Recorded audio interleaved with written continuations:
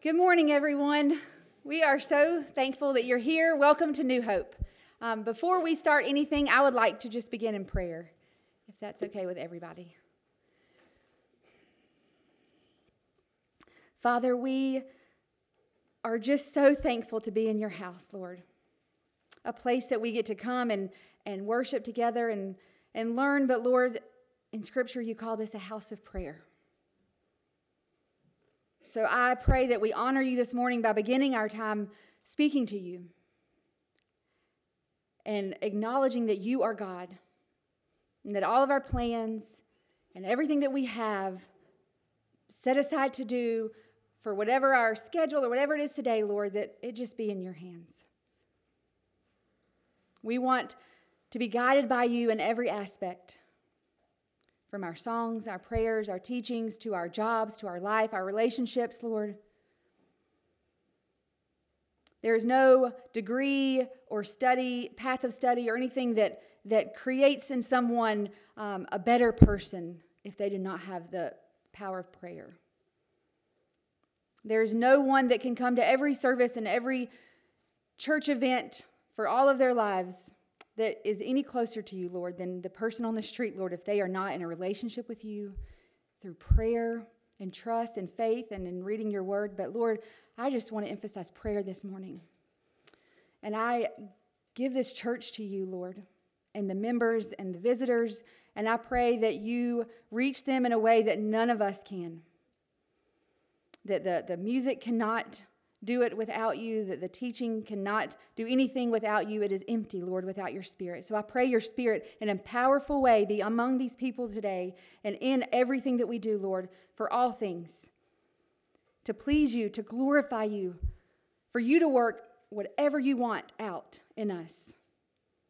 We long to be your church, Lord, and I pray that we long to be your church, a church of prayer and a church of a desire to be close to you. I just ask that you give us a spirit of desire, just the desire to be with you in quiet, in stillness, like Psalm 46, or in thanksgiving, or in intercession of others, or whatever, Lord. I give you this time, this hour, and whatever you need to do with it, or more, Lord. If you need to leave us here longer, please stir us to do so. Let us not be confined by the time or anything. It's in your name that we pray, God. Amen. So welcome to New Hope again, and I'm glad that y'all are here, and we don't really have many announcements. I do want to say I didn't get to see you last week. I missed all of you because our youth was on a trip to to Look Up Lodge in Owanetus Valley, and our students spent a weekend in the beauty of God's creation deep into Scripture. Our girls and guys were separated, and they learned a lot through amazing teaching and scripture reading and small group study. And I'm very thankful for that time that we had away from the world to focus on the Lord. There's one new thing at New Hope that most of you may not know about, but we now have a prayer room. And it is right here on the main floor at the end of this little hall at the main floor. It is a little cluttered right now, but as soon as Christmas decorations are out, it will be very open. But it's a prayer room. It's a place that we can go as a church to pray on our own. And if you want to bring someone there with you, that's great. But I have felt convicted for so many years about the need for prayer in a church, and even more so that I'm losing sleep over it. And I feel like our church needs to pray.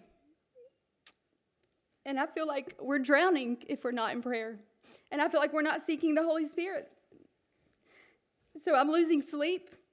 And there's a reason for that. So New Hope, it's time to pray. It is time to pray in your own life, and it's time to pray at church, and it's time to pray with others, and it's time to make your schedule open for the Lord. Okay, so there's a schedule. If you'd like a schedule to hold yourself accountable, I have to schedule myself a lot because I have to hold myself accountable. But there's a highlighted time, and that's the time that Russ is teaching or Sunday school teachers are teaching, and that's when we should be praying over them. So those are in yellow, so I would like for every week those yellows to be full, and anytime our office is open, the prayer room is open. So please come and pray. There will be things for you to pray about and things to help guide you in there. right. So with that being said, I would like to move our focus now to the veterans, and I would like to thank them. I would like to thank all of the veterans that are here. And I want to read a quote that I've always grown up with, I guess my parents told me this when I was a kid, but it's always been something I think about when I think about our freedom. And it's from Ronald Reagan. And he said, "Freedom is never more than one generation away from extinction. We didn't pass it to our children in the bloodstream. It must be fought for, protected, and handed on for them to do the same." So for all of you that are out here that are veterans, we thank you and we ask for you to stand, please.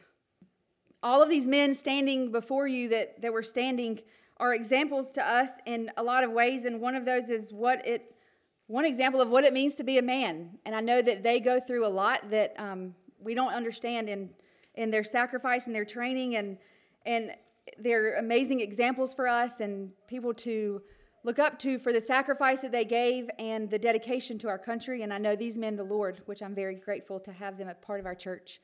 So if you could all stand, we're going to do the Pledge of Allegiance together and then continue our time of worship.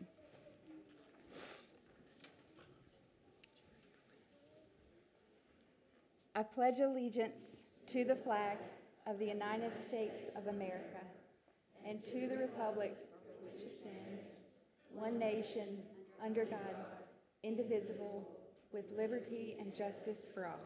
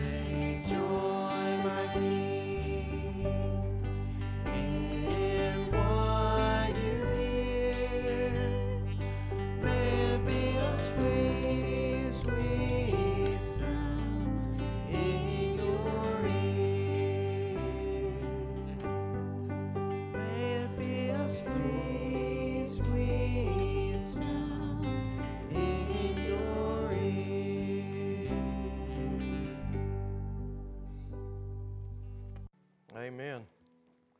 The King is coming. The question is, are you ready? Are you waiting? Are you anticipating? Are we living our life with that expectation in mind to know that He is coming, that He's on His way? I've told people, just look around, and it seems like the Lord ought to be saddling up His horse right about now, because it can't be long with everything going on. Amen. Mo and I had the opportunity to go to the North Carolina Baptist Convention this week, and they began on. They had a pastors' conference on Sunday night and Monday morning, and so I went to that, and it was just a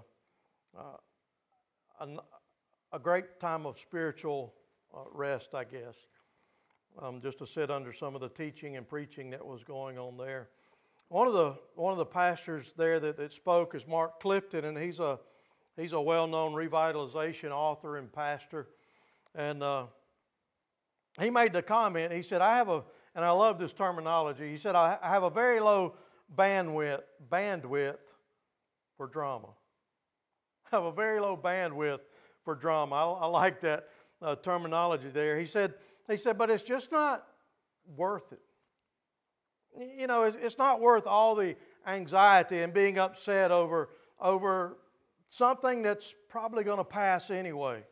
Or in the grand scheme of things, really doesn't make any difference at all. So why mess with the drama, right? Basketball Hall of Fame, Shaq O'Neal said, "The older you get, the more you realize how precious life is. You have no desire for drama, conflict, or stress." And how true is that? We get so bent out of shape over the smallest of things, the things that in the end don't mean a hill of beans to anything. There's a book called "Don't Sweat the Small Stuff." You know, a lot of companies require that for reading in the managerial positions. Don't sweat the small stuff. It's gonna pass. But we do. So many people hold on to the little things and don't want to let it go. You know, oh, she did this, or hey, he didn't do that. Or they ought to do more. Well, he didn't speak to me. I don't like the way they do things. Have y'all heard that? We've probably all said some of that too, haven't we? But Clifton said, "I just don't have time for it in my life anymore. It's just not worth it." And he continued, for example, he said, you know, I'm a big football fan. He didn't tell us, I don't think, the team that he pulled for, but he says, "I record my team's ball game every Saturday." He said, and then I watch it later. He said, "But I even limit the drama in my life so much that I don't even watch the game if we lose." That takes a lot out, doesn't it? The way they enjoy it, they watch the game because they know who's going to win. They know their team is going to win, and so they watch it if they know they're going to win. If they know they've lost, then they just don't watch it. You know, if there's a big pass interference call, so what? Well, let's see how they deal with it. Let's see how it influences the game. Will it result in a touchdown? You know, what will come about it? Be no need to get upset at the call. How many times, especially us guys, have we seen a bad call from the ref and just got maybe a little bit out of hand? You know, raised their voice at the TV. Come on, I know most of you, okay? We've all probably been there, haven't we? And we get so bent out of shape because of a stupid call that somebody made. What difference does it make? After all, we know who wins. He went on to say, "Me and my wife, we don't fight anymore." He said, "You know, when you're young and got a lot of energy built up," said, "you know, it's easy to go at each other. It's easy to release that energy on each other." He said, "Man, I'm just too tired." He said, we don't fight anymore because really what's the point? And think about some of the discussions you and your spouse have had, we'll say maybe. In the end, was it really that big of a deal to cause you to go on without speaking to each other for a couple of days, or you know, being angry with each other for a period of time, or you know, in the end, hopefully you resolved it and got over it and moved on. He said, we just don't really, what's the point? And because most of the time what spouses argue and have conflict over, in the end is really pointless. But a lot of times those little arguments, those little discussions that we have, people will hold on to those and let it fester and eat at them and grow deep roots of resentment, where ultimately sometimes there's no healing to be made. So he says, in the end, what's the point? So think about your life. Consider the different areas of your life, your home, your family, your spouse, your job, your church, your friends. How much easier would it be if you just let more things go? Would there be less conflict in your home, in your church, at your job, in your friendships, in your neighborhoods? Just to let it roll off your back. Don't keep bringing up the faults of other people. Because really, is it really worth the heartache and the frustration? Because you see, if we do decide to hold on to that grudge, hold on to that indifference in our life, again, it's going to cause division and problems. So in essence to say, we need to focus more on Christ than on ourselves. Because when we begin holding on to that grudge, we're looking at ourselves. We're holding on to it for ourselves. It's not hurting the other person, but it's eating away at us. And so look around and see all that we look around, everything, man, it's going on in our world right now, and we see all the injustices, and we see rampant crime and evil and wickedness and godlessness, corruption on every level, and people are supporting terrorist groups of Hamas and don't even know why. There are calls for the genocide of the Jews, to remove the Jews off the planet. So much so that maps are being printed today that don't even have the state of Israel, the nation of Israel, on the map. What should be good is now bad, and what should be bad is now good. So seeing all this is going on, it's easy to get discouraged and disheartened and downcast. But remember this, regardless of what's going on out there, we know, right? We know who wins. Jesus Christ wins in the end. Amen? He has conquered death and the grave. He has overcome Satan. He has beaten Satan. And He is the winner. So don't let the small stuff bother you. Get over it. Don't sweat the small stuff. Wow. Jesus wins. And you know, in recent weeks we've been looking at how we've established once again the validity and the trustworthiness of the Bible. That it is true. That God's Word is the truth, the absolute truth. And so, knowing this, let's look at and see what it says about Jesus' return. Because the Bible in the Old Testament said He was going to come, right? He came, didn't He? The Bible also tells us that He's coming again. And guess what? He's coming again. God is a God of promise. He is the ultimate promise keeper. And He will fulfill every prophecy, every promise that He's ever made. Turn with me, if you will, to Matthew chapter 24. Matthew chapter 24, verses 36 through 44. And in that passage is basically a promise to us. Jesus promised that He's going to return, that He's going to come back, that He's going to gather up all the people that are His, all His children, all those that have put their faith in Him, and to take them to be with Him. Amen. But nobody knows when that's going to be. Nobody knows the day or the hour when He'll return to set up His eternal kingdom. But when He does return, every person will be held accountable for their life. And you know, I say this all the time, that we're going to be judged and we're going to be held accountable for the things that we do, for the things that we say. But here's the kicker. Also the things we think. And I know a lot of good stuff don't go around in here all the time. There's some bad stuff that happens up here, right? In all of us. But we're going to be held accountable to God for the way we lived our life. Are you ready for His return?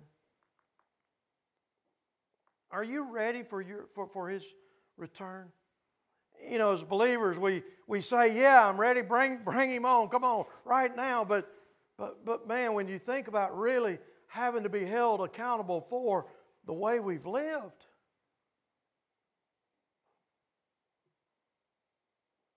ultimately we're, you know, as believers in Christ, because of the blood of Jesus that we sang about, we'll be welcomed into heaven. But man,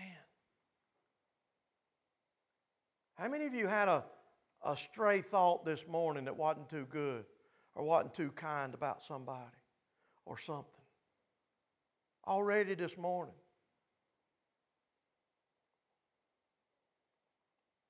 On Sunday, maybe it was right here. Maybe it was just a few minutes ago. Is he not done yet? Is the preacher not done yet? Everything that we do and say, every way that we act, God is going to hold us accountable. In Acts chapter 1, verse 10 through 11, the disciples there, they were watching Jesus ascending into heaven. And so listen to what happens next in Acts chapter 1. It says, then they were looking intently up into the sky as he was going.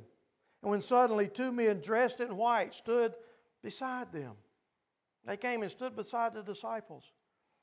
And they said, men of Galilee, why do you stand here looking into the sky? The same Jesus who has been taken from you into heaven, listen to this, will come back in the same way you've seen him go into heaven. And so that verse right there tells us that just as Jesus was crucified on the cross, buried in the tomb, God raised him from the dead, he went around and demonstrated himself and showed himself to hundreds of people and then ascended into heaven. God's Word says that just as he ascended in the heavens, he's going to come back through the clouds. Amen. The heavens are going to open up and he's going to come back. And everybody's going to see him. There'll be no doubt of who it is that breaks the heavens open and comes forth. It'll be the King Jesus that comes back. And everybody will know who it is. Everybody will see him and everybody will know him. And so as they're looking and see him going into heaven, the men come back and say, just as he left, he's coming back. In Matthew chapter 24, verse 36, it says, but about that day or hour, no one knows, not even the angels nor the Son, but only the Father. As it was in the days of Noah, so it will be in the coming of the Son of Man. For in the days before the flood, people were eating and drinking and marrying and giving in marriage, up to the day Noah entered into the ark. And they knew nothing about what would happen. You see, they were living life. They were just going about life every day like nothing was ever going to happen, like there was no judgment ever going to come. Get up in the morning, go about our business, and forget about everything else. Until Noah went into the ark and closed the doors. God closed the doors and the rains came. That's the way it's going to be as people today are just living their life without concern for Christ and His return and the things of Christ and the kingdom of God. It says, then people will see and know. It says, for in the days before the flood, people were eating and drinking, marrying and giving in marriage up to the day of Noah entered the ark. And they knew nothing about what would happen until the flood came and took them away. That is how it will be at the coming of the Son of Man.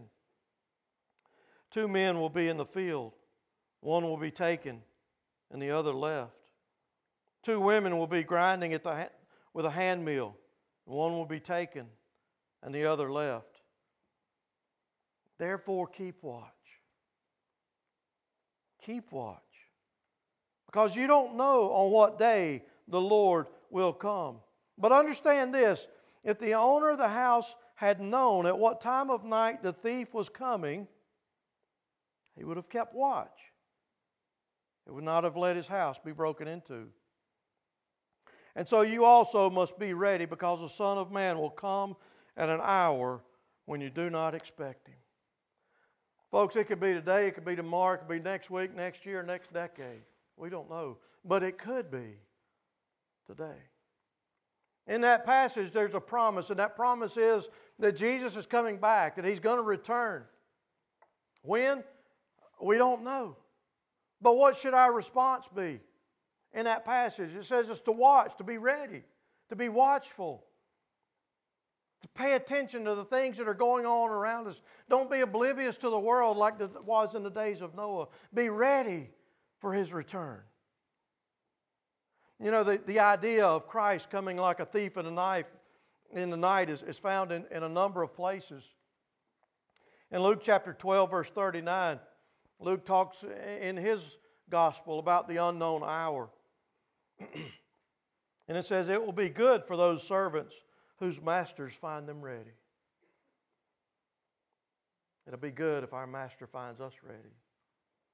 Even if he comes in the middle of the night or towards daybreak. But understand this, if the owner of the house had known at what hour the thief was coming, he would not have let his house be broken into. You also must be ready, because the Son of Man will come at an hour when you do not expect him. Paul writes to the church of Thessalonica about the day of the Lord in 1 Thessalonians 5, chapter 2. "Now, brothers and sisters, about times and dates we don't need to write to you, for you know very well that the day of the Lord will come like a thief in the night. While people are saying peace and safety, destruction will come on them suddenly as labor pains on a pregnant woman, and there will be no escape." Peter writes in 2 Peter chapter 3, verse 10, he addresses the day of the Lord too. And he says, "The Lord is not slow in keeping His promise, as some understand slowness. Instead, He is patient with you, not wanting anyone to perish." And I believe that's why He hasn't come back yet. Because He's waiting on us to share the gospel with those that don't know Him, so that they can be found in heaven as well. Instead, He is patient with you, not wanting anyone to perish, but everyone to come to repentance. But the day of the Lord will come like a thief, when we don't expect it. The heavens will disappear with a roar, the elements will be destroyed by fire, and the earth and everything done in it will be laid bare. In Revelation chapter 3, verse 3, to the church of Sardis, John writes, "Remember therefore what you have received and heard. Hold it fast and repent. But if you do not wake up, I will come like a thief, and you will not know at what time I will come to you." And Revelation 16:15 says, "Look, I come like a thief. I come like a thief." His coming will be unexpected.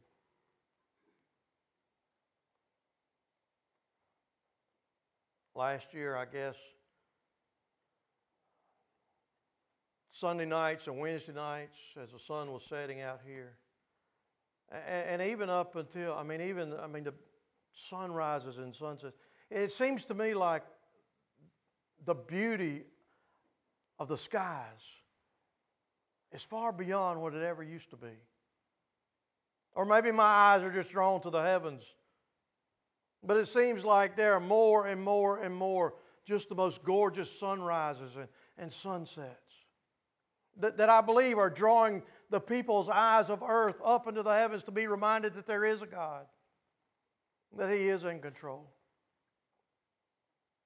Setting the stage for us when we go out and share with them that there is a God that loves them, a God that died for them, and a God that's coming back. We need to be ready at every moment of the day. Again, when He returns, everybody's going to know, and it's going to be without question. Jesus Himself said these words in Luke chapter 17, verse 24. Listen to this and begin, put a visual in your mind about this. It says, "For as the lightning flashes," think about a pitch dark, stormy night. Pitch black outside. "For as the lightning flashes and lights up the sky from one side to the other." You've all seen that night. You've all experienced the great crash of lightning where it looks like daylight. This is what Jesus says. "For as the lightning flashes and lights up the sky from one side to the other, so will the Son of Man be in His day." Jesus says in Luke 21, again, "Just as lightning is seen across the sky so everyone will see my return. Everybody. That's how big God is. That's how big our King of Kings is. It's not going to be one little slit in the cloud. Oh, did you see the rainbow? No, I didn't. You know, I couldn't see it from where I was. Folks, everybody on this planet is going to see the return of Christ when it happens. Amen? That is the God that we serve. And everybody is going to know that it's Him. Just as lightning is seen across the sky, so everyone will see my return. Again, Jesus said, and they will see the Son of Man coming in a cloud with power and great glory. That's how our Jesus is coming. Amen. Praise God for that. In Revelation 1:7 it says, behold, He is coming with the clouds, and every eye will see Him. Without question, every person will see Him, even those who pierced Him, and all the tribes of the earth will wail on account of Him. Even so. Amen. Amen means an agreement with, Lord, come. Come, Lord Jesus. Come today. We know Jesus is coming because He promised He would. We know He's going to come, and we know that everybody is going to see Him. But nobody knows when that day is going to be. Jesus said, you can be certain I'll return. You just can't predict it. You just won't know when. And so, will you be ready? Are you watching? Are you watching the signs of the times? Are you seeing the heavens and the earth and everything in between working out and being put together for God's glory and for God's timing? Because you see, it says that some will be ready, very few will be ready, but most people are going to be going about their business, not paying any attention, not anticipating His return. When Jesus returns, people are going to say, oh, I can't believe it was today. I wanted some more time. I wish it was tomorrow He was coming. But it's going to be too late. The TV networks, I'm going to guess they don't have a prepared story for the day this happens. When all the believers are gone, the network TVs, they're going to be scrambling to put a story on to try to describe and explain what happened. The truth won't be told because they don't believe it, most of them.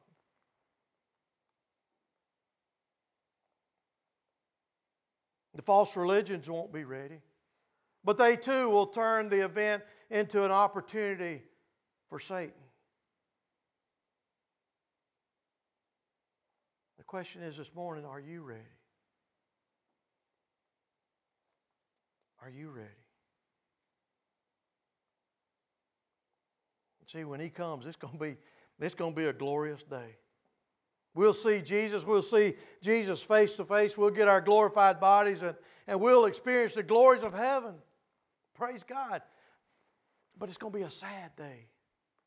It's going to be a sad day. It really is, because there are going to be people who have heard the gospel and perhaps heard it many times and rejected it time and time again. Let me ask you this morning, is that you? Have you rejected the gospel time and time again? Because we don't know when our last breath will be taken. But it's going to be a day of judgment for them. Have you placed your faith in the Lord Jesus Christ? Have you repented of your sin and called on Jesus to save you? Or will you gamble with time and risk facing God's judgment? Folks, this is no game for God. Our sin is real and offensive to God. On that day, those who died but believed in Christ, they're going to rise from the grave and they're going to meet Jesus in the air. Those that are still alive, they're going to come after that and they're going to be taken up to be with Jesus forever too. That's great news for those who believe. Amen? Let me ask you this. Is that great news for you today? Because you see, those who haven't received Christ, they're going to remain on the earth. Jesus is going to bring judgment on the living and the dead. and ultimately they'll be thrown into the lake of fire. Are you really ready for the return of Christ? The only one and true, perfect Son of God who died on the cross, who God raised from the dead, who ascended into heaven, and who said He was coming back. Have you confessed your sins and sought forgiveness and asked Christ to be your Lord and Savior?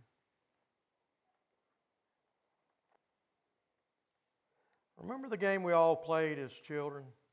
Hide and seek. Maybe as adults we're playing them with kids and grandkids. You go and you hide in the corner. What do you do? 1, 2, 3, 4, 5. What happens next? What do you say next? Ready or not? What? Here I come. That's going to be the principle for Jesus. See, His clock is ticking down. And He's saying, ready or not, here I come. Ready or not, I'm coming back. But we're not going to be able to hide. Because every eye is going to see. Every knee is going to bow. Every tongue is going to confess that Jesus is Lord. Are you ready? Are you prepared? Are we living our faith out the way God wants us to? Or are we living our faith out the way God created us to be? Because you see, once Christ returns, or once we draw our last breath, all our preparation is over. There's no preparation that can be done. It'll be too late to start getting ready. Today is the day of our salvation. The message is Jesus is coming back. The King is coming, and so are you ready? Folks, the stage is being set. Israel has returned to the Promised Land after 1,900 years. The Middle East is in crisis. There's potential for a global economy to easily be put into place. Religions are being so mixed and becoming such a oneness. There's very little difference between them. Christian persecution is at an all-time high. The falling away from the church is happening. Natural disasters are on the increase. There's weapons of mass destruction. The gospel can now be preached in every area of the world. Folks, the time is getting close. The clock is counting down. And like I said earlier, I really believe that Jesus is about ready to put the saddle on the horse and say, let's go. When God says, son, go get my children. Are you ready? The King is coming. Have you been washed in the blood? If not, today is the day. We might pray, come, Lord Jesus. And in the meantime, if we're living our life as Christ, we're called to reach the world while we still can. Because we don't know either. If you're a believer, are you living your life that way? Are you being faithful to a faithful God? Do you hunger and thirst for the presence of God in your life? May that be our prayer today. For He's coming. Are you ready? Let's pray.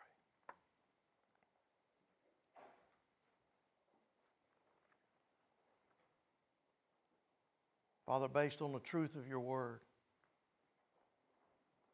and the truthfulness of your word, you are coming. The question is, are we ready? Are we living the faithful life that you've called us to live? Are we persevering in our faith? Are we pushing to the end of the rope, to the end of the finish line? God, what is it in our life that you have called us to do? What ways, God, do we need to make preparation in our own life? Do we need more time in your word? Do we need more time in prayer? Do we need more time proclaiming your good news? Do we need to be a better example? Do we need to let go of the grudges?